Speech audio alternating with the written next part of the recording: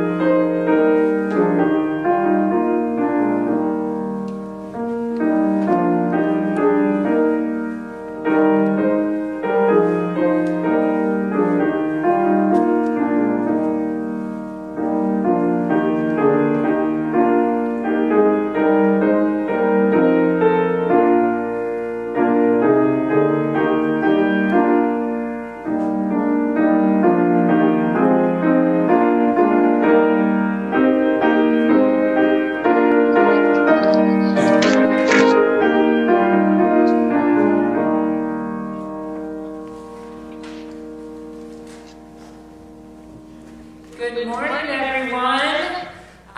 If you're near your feed, we've asked you to name one thing you are looking forward to doing outside now that the weather has warmed up. That's just a way for us to connect with one another, see what our interests are. It's a way to connect while we are apart. I'm Jody, and I'm one of the pastors here at First Covenant Church of Lincoln. And if you're joining us for one of the very first times, we're so glad that you're with us today. And our mission here at First Covenant is to connect, grow, and go. And that mission holds true even when we are going through a crisis. And all the communities that are represented as you tune in, it's not just Lincoln people that are listening right now, but all those communities have been impacted by the crisis that we're experiencing. And we want to be people of hope and people of help. And that is our mission here at First Covenant. So if you're someone who wants to be more connected to that mission and connecting with others and growing and then going, I'm going to direct you to our website, firstcolincoln.org. And there's a tab there, and it's been pinned at the top of the comments on our Facebook feed. There's a tab called Latest News.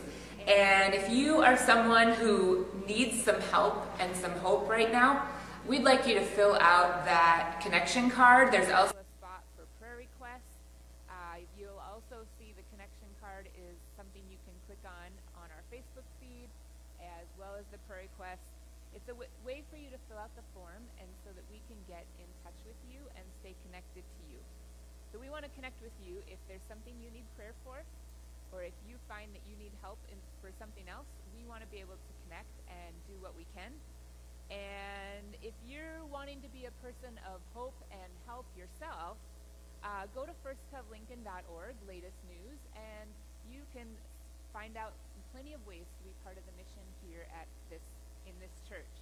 So basically what I want to say is, whether you've been part of First Covenant for 40 years or for the last 5 minutes, go to the website, firstcovlincoln.org, and latest news, and check out ways that you can participate, because we want to connect with you.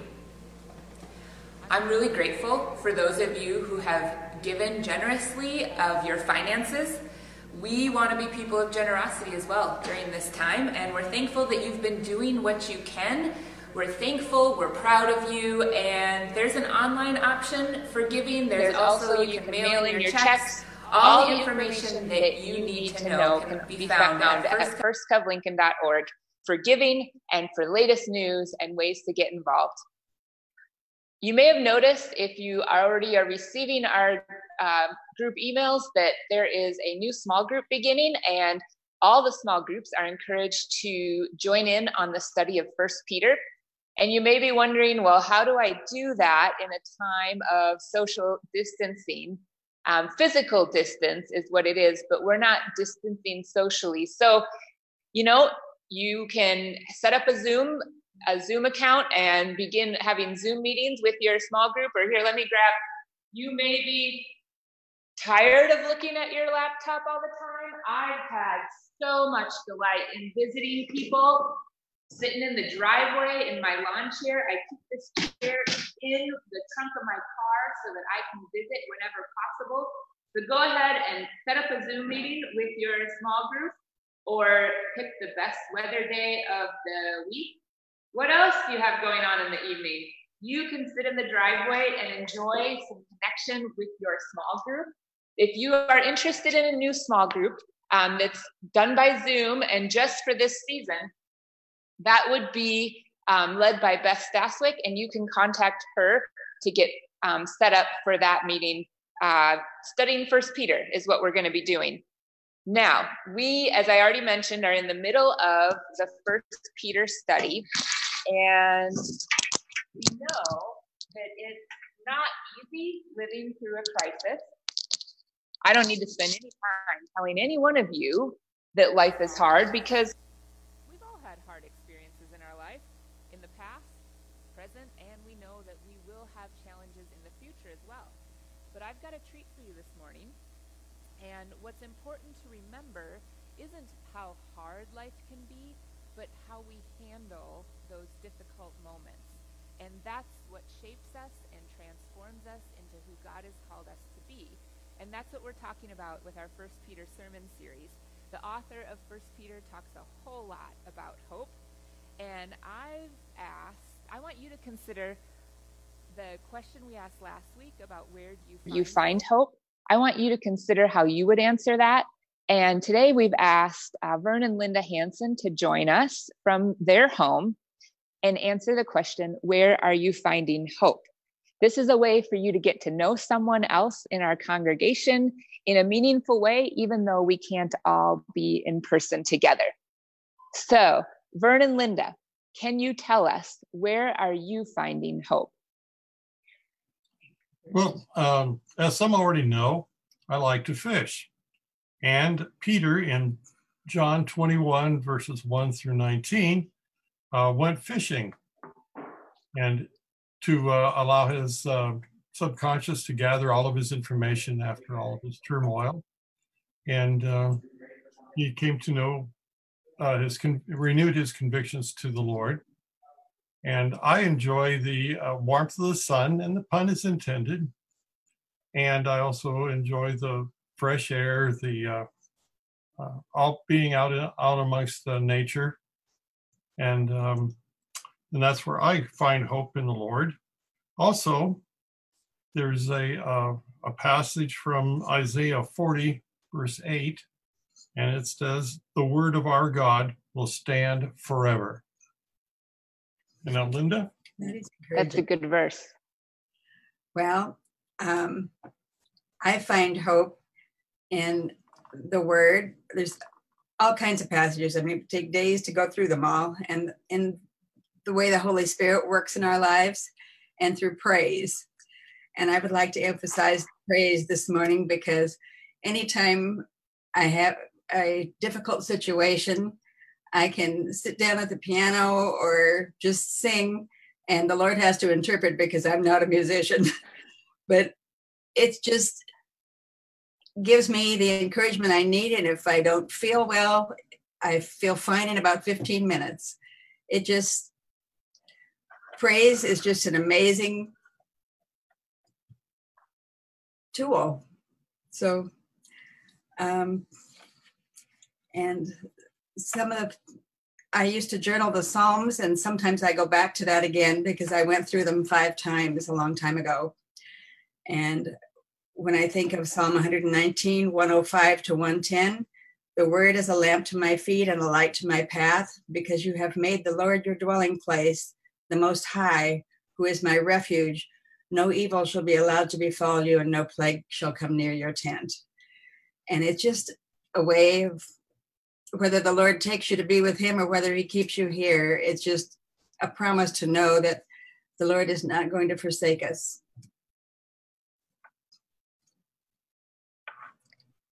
Fern and Linda, that was wonderful. Thank you for sharing about fishing and about sitting at your piano and singing Psalms of praise. That's actually a wonderful segue into worship this morning. We'll be led by Garrett and the worship team as we sing songs of praise, and we're going to even sing one of the Psalms this morning. So let's worship our God together through song.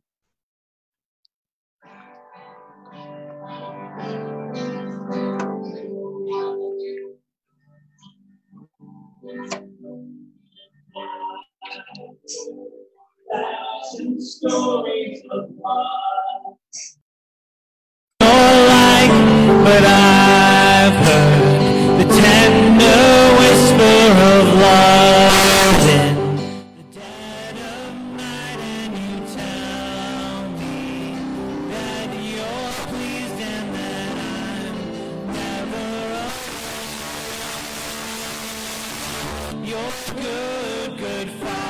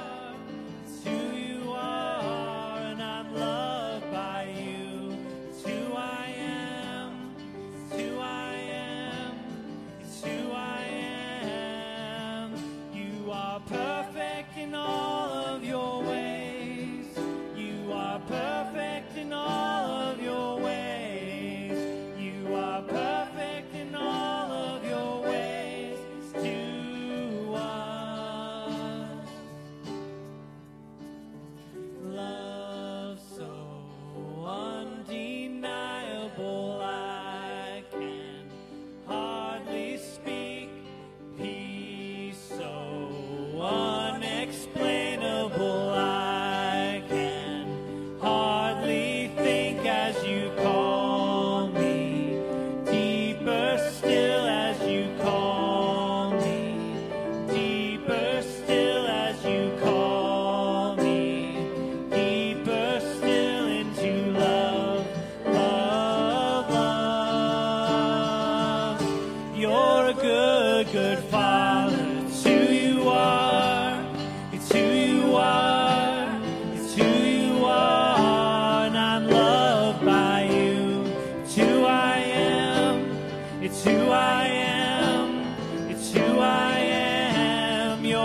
good, good Father. It's who you are.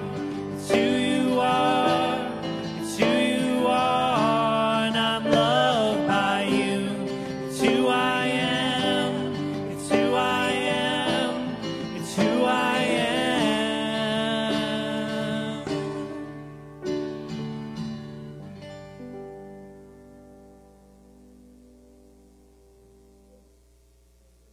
Kids, I want you to lean in towards your TV or your laptop or iPad, whatever you're watching from. Parents, go ahead and sit back, but kids, take a step in. I want to show you something that I have. I found it on sale. Did anyone get one of these in their Easter basket? A bunny like this? It looks pretty good, doesn't it? Looks really yummy. And I wish I could stick it through the TV and let you all have a bite. He looks really good, but you know what? Once you bite into him, he's hollow inside. There's no chocolate inside there. It's empty. I thought I paid for a lot more chocolate than that, but apparently this bunny has nothing inside. There's nothing inside but air. And you know what? Sometimes people can be like that, or we like to say beauty is only skin deep. What's really important, as you already know, is what's on the inside instead of what's on the outside. On the outside, you can say you love someone, but then treat them not so well. You can say you love your brother or your sister, but then you go and make fun of them to your friends.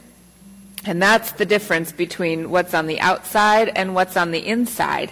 When I talk about the fact that it really matters, what's on the inside is what counts, and it matters to the people around you, and it matters to God. What I mean when I say that it matters what's on the inside of us, I'm not talking about muscles and the blood pumping through your body or your bones. What I'm talking about is what kind of people we are. Do we show love to others? Do we care about other people? Do we show love, probably most importantly, to the people that we don't love so well? Do you get along with your brother and sister? Do you pray? Do you ask God to help you? Do we carry God around in our heart is kind of what I'm talking about on what's on the inside. These are the things that would make us kind of like a good, solid chocolate Christian bunny instead of a hollow bunny, so to speak. So what's in your heart? Are you kind to others? Are you willing to help your mom and dad? Do you obey your mom and dad? Do you pray for other people? Do you obey your teachers? Do you get along with your brother and sister with a smile on your face? The next time you think about whether you're going to do the right thing or not, and you're presented with a chance to treat your brother and sister well, or obey your mom and dad or a teacher, next time you find yourself in that situation, there's something I want you to remember. I want you to remember the sacrifice that Jesus made for us. God loved you so much that God would rather die for you than stop loving you. And God has asked us to love others and bring them closer to Jesus. So would you pray with me right now, and then we'll sing again. You are our risen Savior, God. Help us to love you with our whole heart. Help us to love you with our whole heart, our whole mind, and our whole body. Help us to love others as you love them, and help us to want to be close to you so that we can bring others close to you as well. Amen. Let's sing together.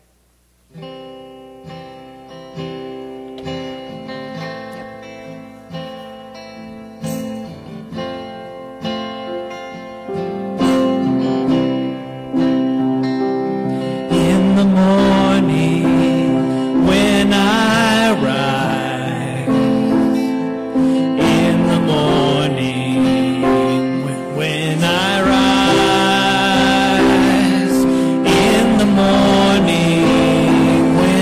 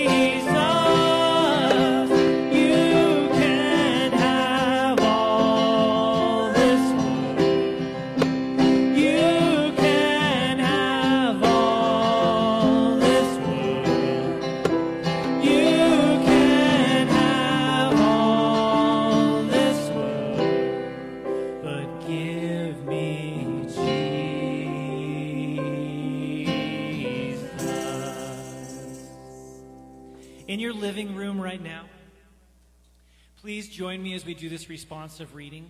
This is the text from Psalm 40, which David wrote in a time of stress, a time when things were not going right for him. And this is a time where this psalm applies to our lives as we deal with this new thing, the corona pandemic. Please read these words with us and make it your prayer. I will read the white words, you can read the yellow words. I waited patiently for the Lord. He inclined to me and heard my cry. He drew me up from the desolate pit, out of the miry bog, and set my feet upon a rock, making my steps secure. He put a new song in my mouth, a song of praise to our God. Many will see and fear and put their trust in the Lord. Happy are those who make the Lord their trust, who do not turn to the proud, to those who go astray after false gods.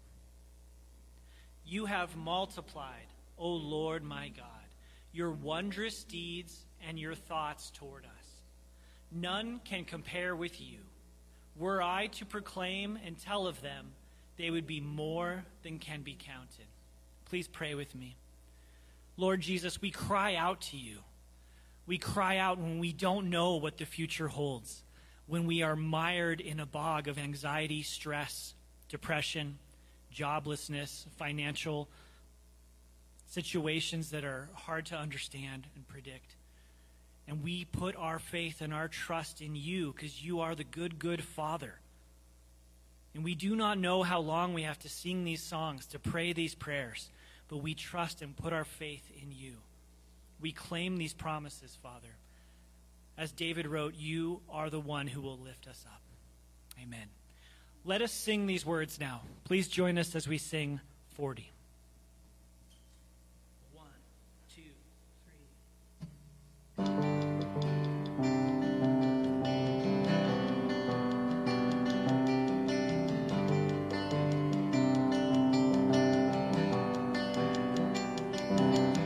I waited patiently for the Lord.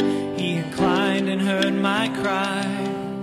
He lifted me up out of the pit, out of the miry clay. I will sing, sing a new song.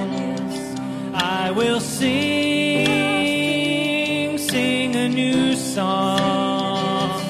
How long to sing this song? How long to sing this song? How long, how long, how long, how long to sing this song?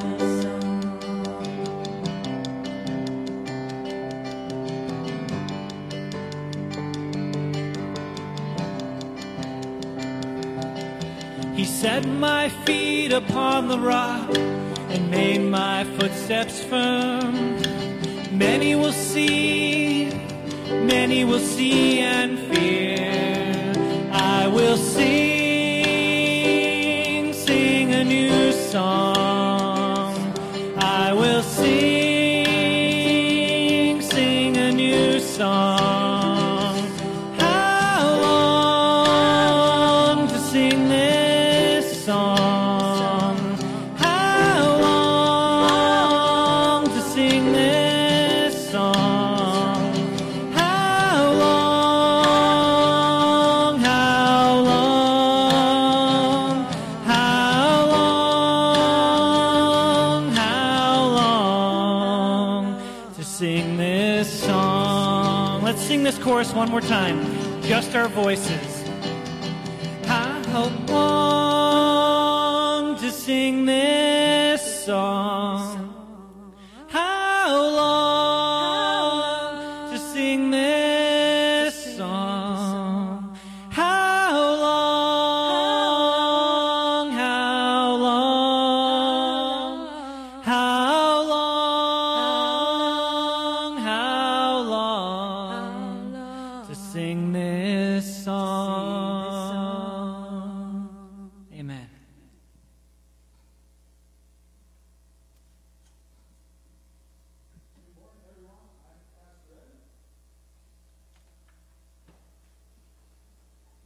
Let me try that again. Good morning, everyone. I'm Pastor Evan. Glad you're here this morning. As Pastor Jody said, we are in a series on 1 Peter, and so we're going to begin with a reading from 1 Peter. The actual text this morning is 1 Peter 1, 17 through 23, but I'm going to start us at verse 13 if you're following along. And I do encourage you to find a Bible or open up the app on your phone, however you can this morning, and follow along in 1 Peter 1. Starting at verse 13, Peter writes, "Therefore, with minds that are alert and fully sober, set your hope on the grace to be brought to you when Jesus Christ is revealed at his coming. As obedient children, do not conform to the evil desires you had when you lived in ignorance. But just as he who called you is holy, so be holy in all you do. For it is written, 'Be holy, because I am holy.' Since you call on a Father who judges each person's work impartially, live out your time as foreigners here in reverent fear. For you know that it was not with perishable things, such as silver or gold, that you were redeemed from the empty way of life handed down to you from your ancestors, but with the precious blood of Christ, a lamb without blemish or defect. He was chosen before the creation of the world, but was revealed in these last times for your sake. Through him you believe in God, who raised him from the dead and glorified him, so that your faith and hope are in God. Now that you have purified yourselves by obeying the truth, so that you have sincere love for each other, love one another deeply from the heart. For you have been born again, not of perishable seed, but of imperishable, through the living and enduring Word of God." I want to talk about hope this morning. And as we begin discussing hope, let me talk first about video games. When I was a kid, about 10 or 11, is when the Game Boy, the first handheld green screen handheld video game system, came out. And as a little kid in the late 80s, this was a brilliant invention. And I remember working hard because I knew I had to buy it with my own money. Nobody was going to buy this for me at 10 or 11. I worked hard throughout the summer to earn the money for $89.99 to buy the first Game Boy. And I earned $90. I grabbed my $90, and of course I couldn't drive at the age of 10, so my dad kindly drove me to the store, and I went up, and the clerk got the Game Boy package down off the shelf to sell to me, and I handed him my $90. Of course, as a 10-year-old, I didn't think about sales tax. I'm quite thankful my dad bailed me out on that one. And thus I had the first Game Boy and could play it endlessly. I bring that up in the context of hope because of this. We should recognize that hope impacts belief. Hope impacts belief, and belief becomes action. So I had hope that I could earn the money to get this item, this Game Boy, as a 10-year-old. And my hope impacted my action because I believed it was possible to achieve that, to get that, to earn the money, to get the thing in the end. That what I believed was what I did, which amounted to what I was hoping for. Now, Peter is telling us something about how to fill that hope so that the rest of that makes sense, that what we hope for is what we believe, and that becomes action. Peter is telling us that your hope, everyone's hope, a right hope, means living a holy life. It means putting it in the right place, the Holy One, and that results in a holy life. That's what Peter's telling us. And holiness is a central theme in 1 Peter.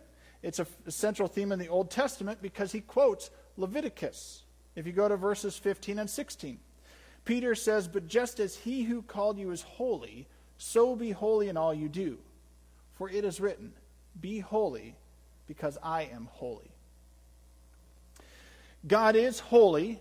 The entirety of the Old Testament really is pointing towards that reality, is probably, if not the main point, one of the primary points of the Old Testament. That God is holy, and to be in relationship with God, we need to be like God in that way. There needs to be some godliness in us, holiness, in order to be next to a holy God. Because holiness, before you even define it, you have to understand that it functions kind of like a ruler. We understand what the length of something is because we've determined what that length is. In the sense of holiness, God is the standard by which we measure everything else. God is not like holiness. God is holy. We measure what is pure, what is right by God and by God's standards, and anything less than that is unholy. God is holy in character, meaning omnipotent, that is all powerful, meaning eternal, without beginning or end, glorious. And if we recognize God as holy, then that should put in us a sense of awe in the most real sense of that word. We are struck with the magnitude and glorious nature of God as holy and as other and uncreated. When it comes to human holiness then, and what it means for us to be holy, in a simple sense, a holy thing or a holy person would be set apart. But what needs to happen for that to occur is purity, that it needs to be purified in some way to be holy. And that's what Peter's telling us. He's talking about God being holy, that we're called to be holy because God is holy. That's who God created us to be. But the problem of human holiness is simply we aren't. We are not holy. In our confirmation class with our middle schoolers, one of the catechisms that we use is it's building block 6 for those confirmation students following at home. What are the results of sin? Because that's the problem with human holiness, is we do the opposite of what God wants us to do, which is sin. And that makes us unholy. Even if we've done it just once, it makes us unholy. The results of sin, though, are broken relationships, a weakening ability to obey God, and eternal separation from God, the Catechism reminds us. Broken relationships, weakening ability to obey, and eternal separation, it would be the final conclusion if we don't fix the problem somehow of unholiness. When it comes to the relationships that are broken, it certainly affects this, but it primarily affects this first and foremost, and then it ripples out and affects these. It affects this one relationship we're designed for. We're designed to have a relationship with God in close communion, and unholiness affects and breaks that chain of being in relationship with God. Furthermore, unholiness and our contribution to sin each and every generation vandalizes God's creation so that the problem just gets worse, not better, with each generation. There's a snowball effect to sin. And even the next relationships become that much harder to work through because sin is that much worse of a problem with each successive generation. And we're all complicit in the problem of sin. Nobody's guiltless when it comes to sin. Nobody's free from that. Thus, the result is we're no longer holy. So we get to a text like Peter quoting Leviticus where he says, "Be holy because I'm holy," and we're struck with a problem. We're not. And we can't fix the problem. And God's solution to the problem, and we should recognize also that God's intent is that relationship. That this relationship would be put back to right and back together. If you look at the Garden of Eden, what did God create? He created a place where God could walk with humans in close relationship. Even if you look at God's continued rescue plan of something like the Exodus, where God frees his people from Egypt, takes them out into the wilderness as their God, they're dependent on him. What does he do when they set up their camp? He puts his presence in the middle of the camp and everybody organizes their lives around it. That's how it's supposed to work. That we would organize our lives around God and God's priorities and be in communion with God, which only works if we're holy. And God's solution to the problem of holiness is to make humans holy, but he can only do that through Jesus Christ. He purifies us through Jesus. And Peter tells us specifically it's through the blood of Jesus that he does this. In the Old Testament, when they made a sacrifice, those sacrifices were designed for redemption and reconciliation of what had been broken by sin. Peter tells us here in 1 Peter 1, 18 and 19, he says, "For you know that it was not with perishable things such as silver or gold that you were redeemed." Right? That the relationship was somehow plucked from the problem to put back to right. that you were redeemed from the empty way of life handed down to you from your ancestors, but with the precious blood of Christ, a lamb without blemish or defect. And throughout the Old Testament system of bringing forth a lamb or a dove or whatever might be brought forward for sacrifice, it's the blood that purified the relationship. The blood was the life of the animal, and the blood then was taken because the natural consequence of sin would be separation from God, as we read in the Catechism. It's death, ultimately, that ends in separation from God. But the blood, taking the life of the animal, at least symbolically, becomes the purifying agent to symbolize purity, sprinkled on the altar to say now this relationship can be put back together even for a time. And if you could think of the longing that's there, and that should be there on our part, and that's definitely there on God's part, it's kind of like when you're in a situation with somebody who you're close to, but there's tension in the relationship. Have you experienced this before? Where there's a problem between two people, and you know that you want to be together, or you want to do things together again, but you have to resolve the problem. There's tension there. You want the tension to be gone, but you can't just say it's gone. You have to deal with the problem. The blood symbolically dealt with the problem and made pure that which was impure and said, okay, now an unholy thing can be made holy and come into contact with God. Of course, for the Old Testament, it was only temporary. With the blood of Jesus Christ, now this blood once for all can purify anybody who will receive that purity. And then the resurrection of Jesus Christ then makes clear that death is no longer an option for those who choose to be made pure and thus in close relationship with God. Hope impacts our belief, belief impacts our action, and the conduct of hope, if it's set on the one thing we should hope for, which is that relationship with God that we all should long for, the conduct of hope is holy living. That is, we're made right by Jesus to become like Jesus. That's what Peter is telling us. We reflected on how this sort of affects relationships, how this affects life. How does holiness affect our hope? We should recognize the opposite of what happens first. When we've talked about sin and being unholy, sin sends hope for a tailspin. It sends it downward, not upward, toward God. And it's hard to have hope when you're mired in this life only, when you're not focused on the one eternal, glorious God. Ultimately, it's hard to have that hope when we're unholy because we're rejecting the things of God actively and regularly rather than living for them.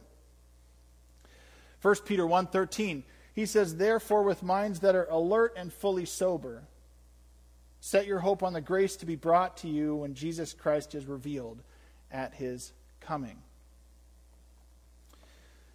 As a commentary from the 8th century, a man named the Venerable Bede, he pointed out, he said, you must be pure and chaste in your minds, waiting for the Lord to come. But here's the key.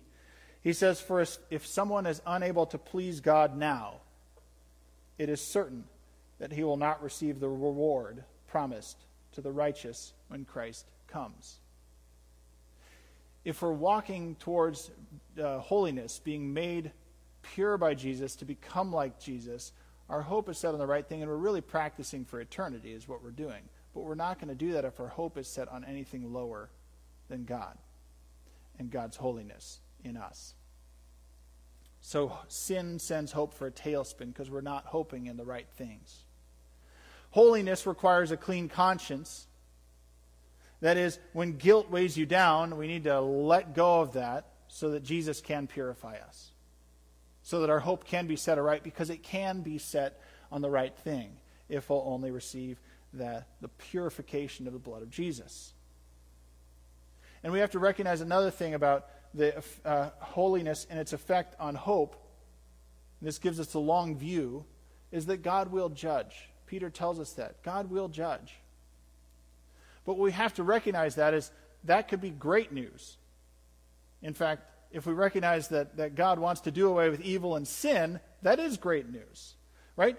God, his desire is not to condemn, but to save what he created. That's good news. While we were sinners, Christ died for us. So God could have judged, but instead he said, I want to make you holy. I want to give you that chance to be made right and in right relationship with me. And thus we can be adopted into God's family. God desires to judge and rid the world of sin, not of humans. But where sin remains, God will judge accordingly. And we can think of it this way when it comes to sin. If it's a rainy day, and if my dog is out in the backyard and she's running around chasing squirrels, she comes to the back door coated in mud. The desire I have is to let the dog in, but I don't want to let the dog in while she's mired in mud, right? Because it's going to get everywhere. It's not clean. It's not pure. It's unholy in that instance. She has to be cleaned up. I'm judging the mud, but it's attached to the dog. In the same way with us and sin.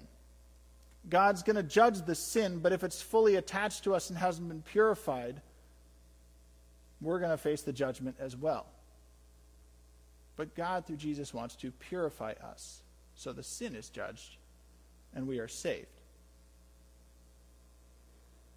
So how does holiness affect action then? Merrill Tenney, the New Testament writer, says we are trying to live as redeemed, holy, in a world that is hostile to God's holiness and hope. And we can't live a holy life, or even aim for that, if we too are hostile towards God's intent. If we're still mired in sin, if we're still unpurified, then at the end of the day, we're actually self-interested, not interested in the things of God.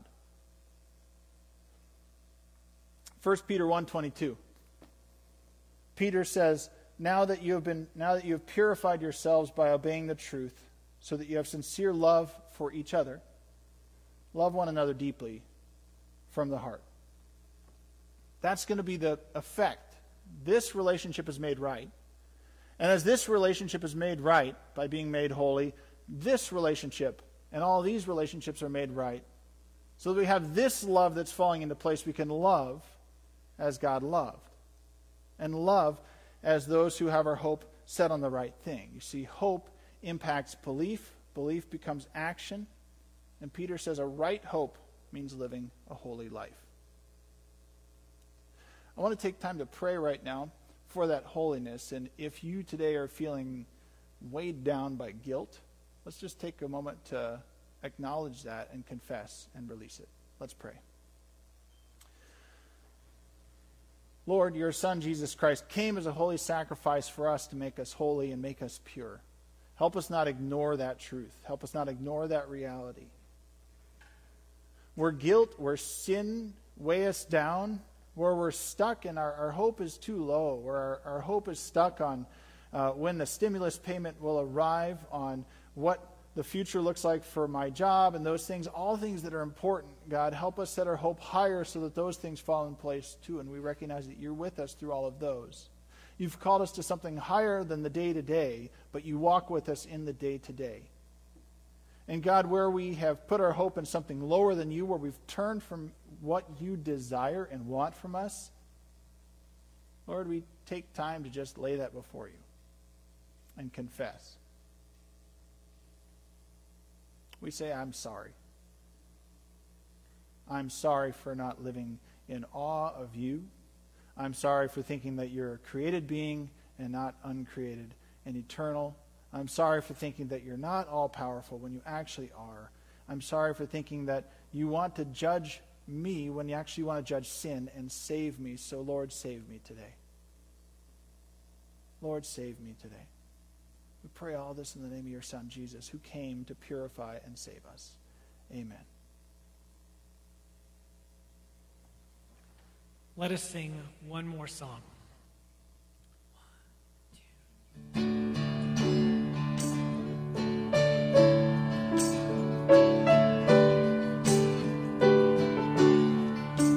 Come thou fount of every blessing, tune my heart to sing thy grace.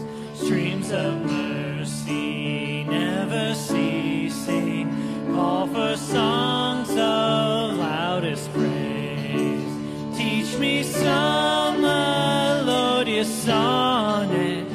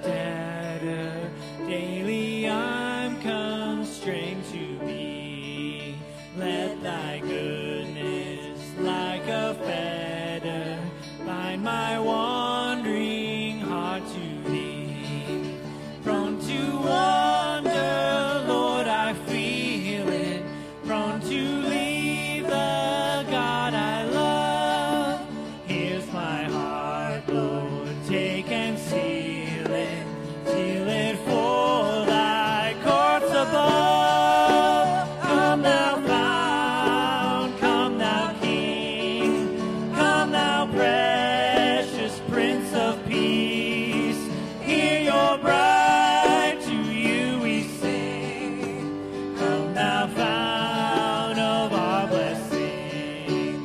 Come thou fount, come thou King, come thou precious Prince of Peace. Hear your bride, to you we sing. Come thou fount of our blessing.